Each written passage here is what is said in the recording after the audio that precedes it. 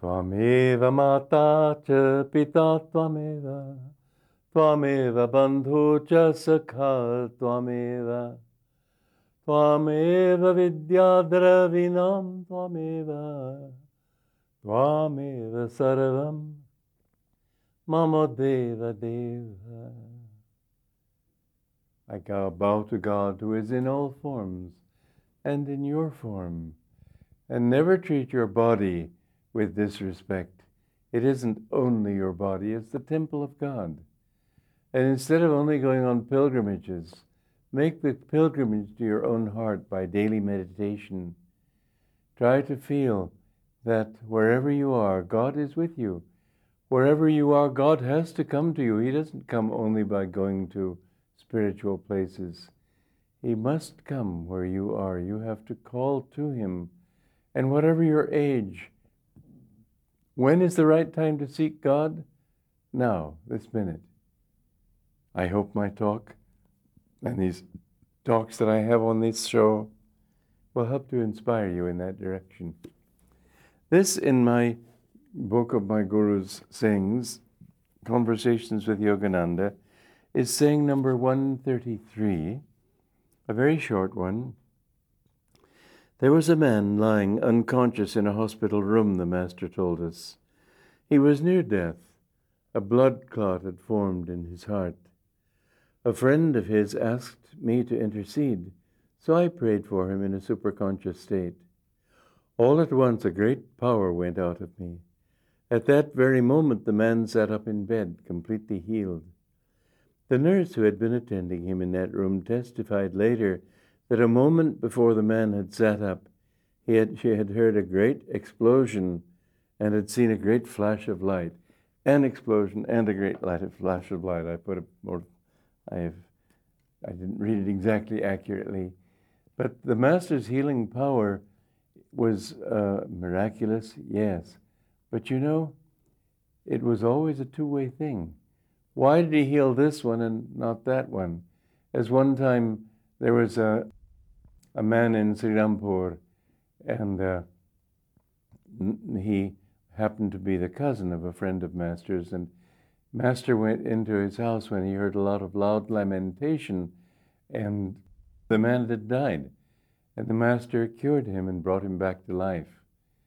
That certainly would be a great miracle.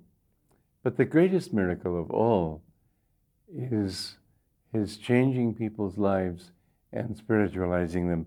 And the other one is, excuse me a moment.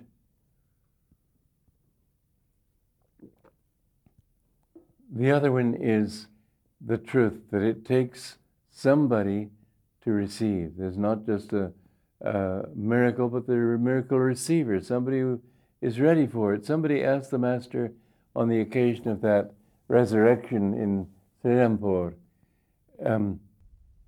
would you have gone in if God didn't tell you to? In other words, did you go in because this was a relative of a friend of yours? Would you have gone if God hadn't told you to go? And the Master said, oh no. He didn't do anything until God told him to do it.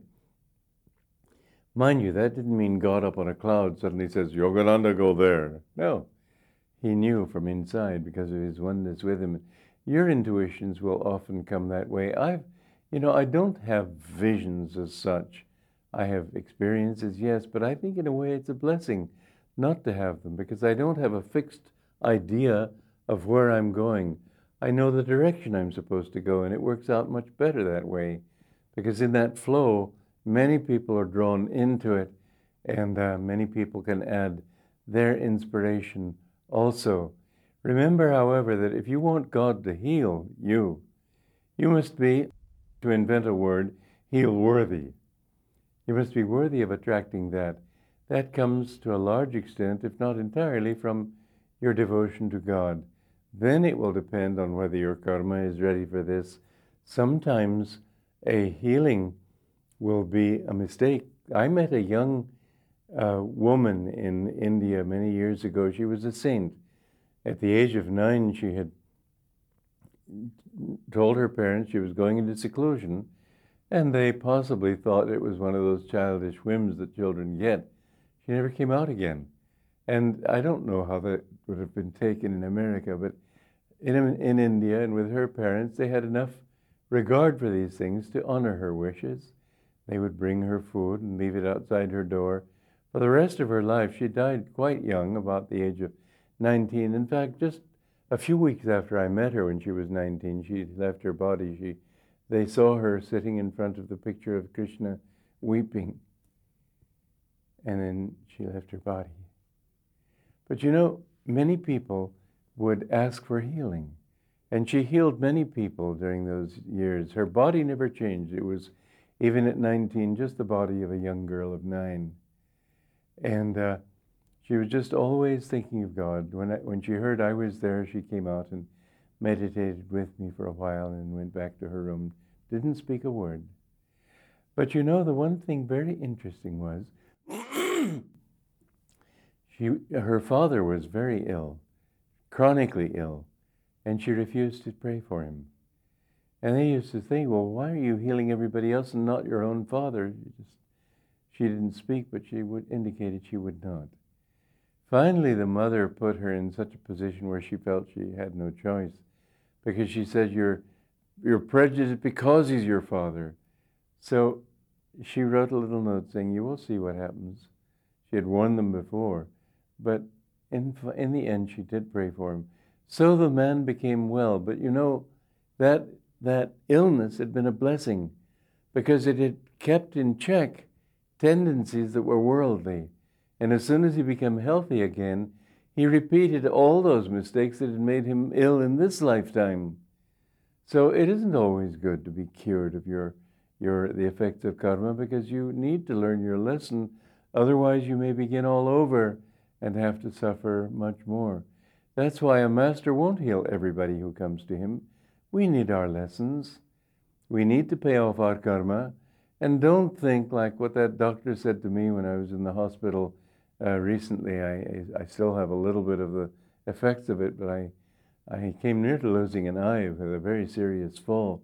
And the doctor, as he was stitching me up here, this was only 3.5 weeks ago, but he said, well, everybody thinks when these things happen, why me? And I said, I never think that way. Don't let yourself think that way. Be grateful for whatever happens, good, bad, indifferent, it's all the same. Once you're out of it all, you'll see all the experiences you went through for so many incarnations, the pains, the sorrow.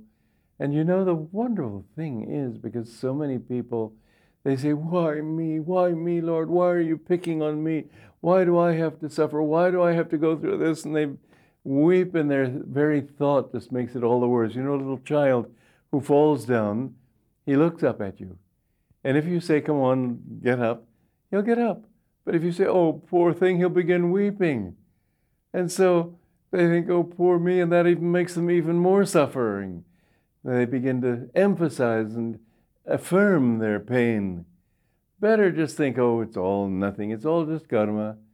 My guru used to tell us a story about a young friend of his when he was a boy.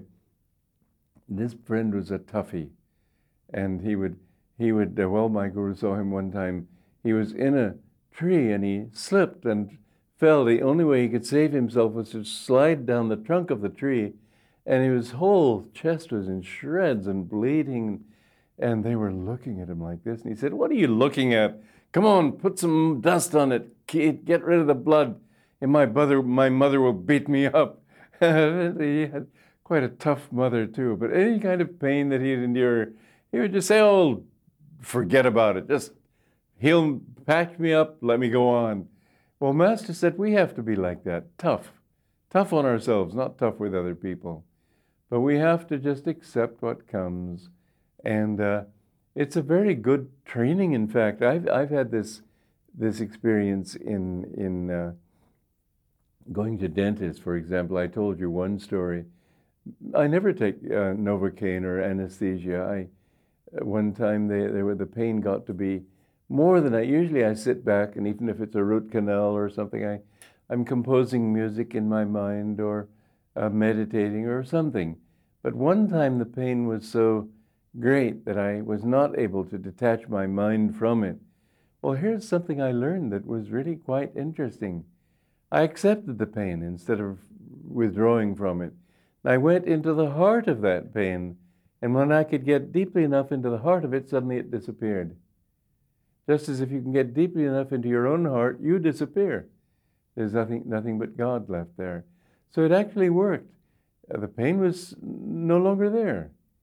Well, with your experiences, go into the heart of them and realize that God is at the heart of everything. One rule, well, it's a double rule that we need to apply in life wherever we go. This was something that my guru held before us as a slogan we should always keep in mind. Be even-minded and cheerful. No matter what happens, just look for the best in it. And you will see that there is a best there somewhere. People may seem to be trying to destroy you. It's happened to me. It happens to many people. Most people think, oh, no one has suffered as I have suffered. That's a silly thought. Everybody has to go through it. You remember the story of Buddha? A woman came to him and asked him to bring her child, her son, back to life. And Buddha said, I will pray. But he said, just as she was about to leave the room, he said that go to a house and get some oil of a certain kind. And as she was just about to leave the room, he said, oh, by the way, you must get that oil from a house that has not seen death. So she thought, well, that'll be easy, because everybody thinks I have troubles, but nobody else has troubles. And she had to come back a week later confessing failure. She had not found a single house that had not known death. And Buddha smiled. He said, you have understood. Death comes to all. Remember the story of Buddha when he was a young man and his father had tried to protect him from all worldly influences so that he would think that life was beautiful and the dead flowers would be picked from the garden and only young and beautiful girls surrounded him and beautiful men and everything the father wanted him, because there had been a prediction he would either be a great king or a great sadhu. And the father wanted him to be a king and to carry on in that tradition, not to leave everything. And one day he began to become curious, Buddha did, Gautama. And he asked his charioteer to take him into the streets. And he saw somebody who was ill. And he asked the charioteer, he had never seen illness before. He says, is this possible? Is this what can happen to people? And the charioteer said, oh, it can happen to anybody. So he came home pensive. And the next day he wanted to go out again, and he saw an old man hobbling along. He'd seen nothing but young people, and he said, can this happen to everybody? The charioteer said, if they're not taken away by death or accident, by illness or accident, it will happen to everybody. Everybody becomes old, just like a flower, beautiful when it first blooms, but finally it shrivels. And then Buddha went out the next day and he saw, what was it? A sick man and an old man and a dead man. And he saw a dead man being carried. And he said, can this happen to everybody? The charioteer said, Master, it happens to everybody. Buddha thought, there's so much beauty in this world, so much harmony. But if these are inevitabilities for the human being, I can't imagine a worse state of existence. And that's when he left everything and went out into the forest and became a sadhu. And we know the results. But this world has such colossal disadvantages that even though you manage to eke out a few little pleasures out of it, always, as my guru used to put it, behind every rose bush of pleasure, there's a rattlesnake of pain hiding. You'll always get bitten, but one time after another. Sometimes people cling to their pains. One time my guru had a woman come to him and she was recounting to him the harrowing experience she had in an operation. And my guru said, you would have thought that she was talking about something that happened yesterday, but I saw her pretty well. I said, when did this happen? 20 years ago. 20 years she'd been suffering as if it was today? Forget your past. If you can't remember the pains you've experienced, good. Except remember that you did experience it so that you'll remember there's only one way out of this torture chamber of life. And it is that in the end, when you feel joy, well, it seems as if you'll never feel pain, but when pain comes, it's awfully real. And when people whom you've loved betray you, I think that's been the hardest thing in my life, is betrayal. Betrayal of people I love dearly, still do love. But they have tried to destroy me. Yes, that's painful, but I say, well, it's all in God's love. I'm grateful to God for his love, however he wants to express it. And what I've seen is that when I accept it, instead of rebelling against it, trying to get even, and all the things that people tend to do to sort of ward off pain, they think by hurting the other person, they're going to feel less pain. It's not so. That's just delusion. But I've found that every single test I've had to go through has always resulted in something positive. But I had to accept it first. Often you'll find, if you're seeking his guidance, that all doors will close in the direction that you want to go, that your own mind tells you you ought to go, have to go, everything. You can't go, and you think, oh, why is God so cruel? If you give your life to God, this is what I've discovered, and I can share this as an absolute experience. You will find that he pushes you in the only possible direction. There's only one way you can go. You may be taken by life kicking and screaming in that direction, but afterwards you look back, you will see that was the only thing possible. It was the best thing in the world. I can look back on all those tests and say what a blessing they were. God blesses you through everything if you give your life to him. So remain always at peace in yourself. Remember, all that happens is to help you to become even-minded and cheerful. Joy to you.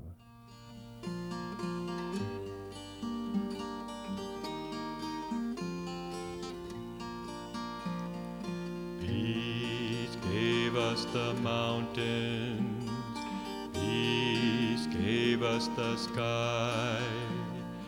Nightly when starlight enfolds us, peace is its lullaby. Amen. Amen.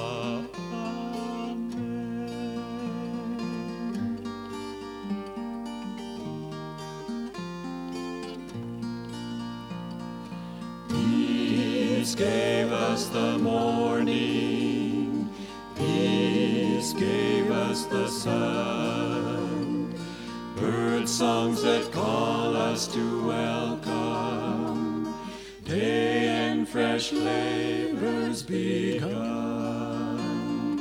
Amen. Amen.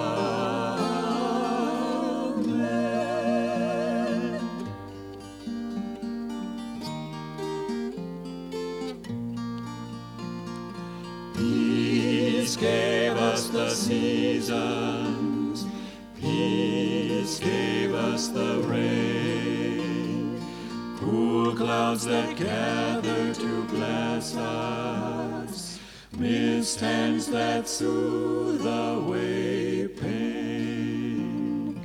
Amen. Amen.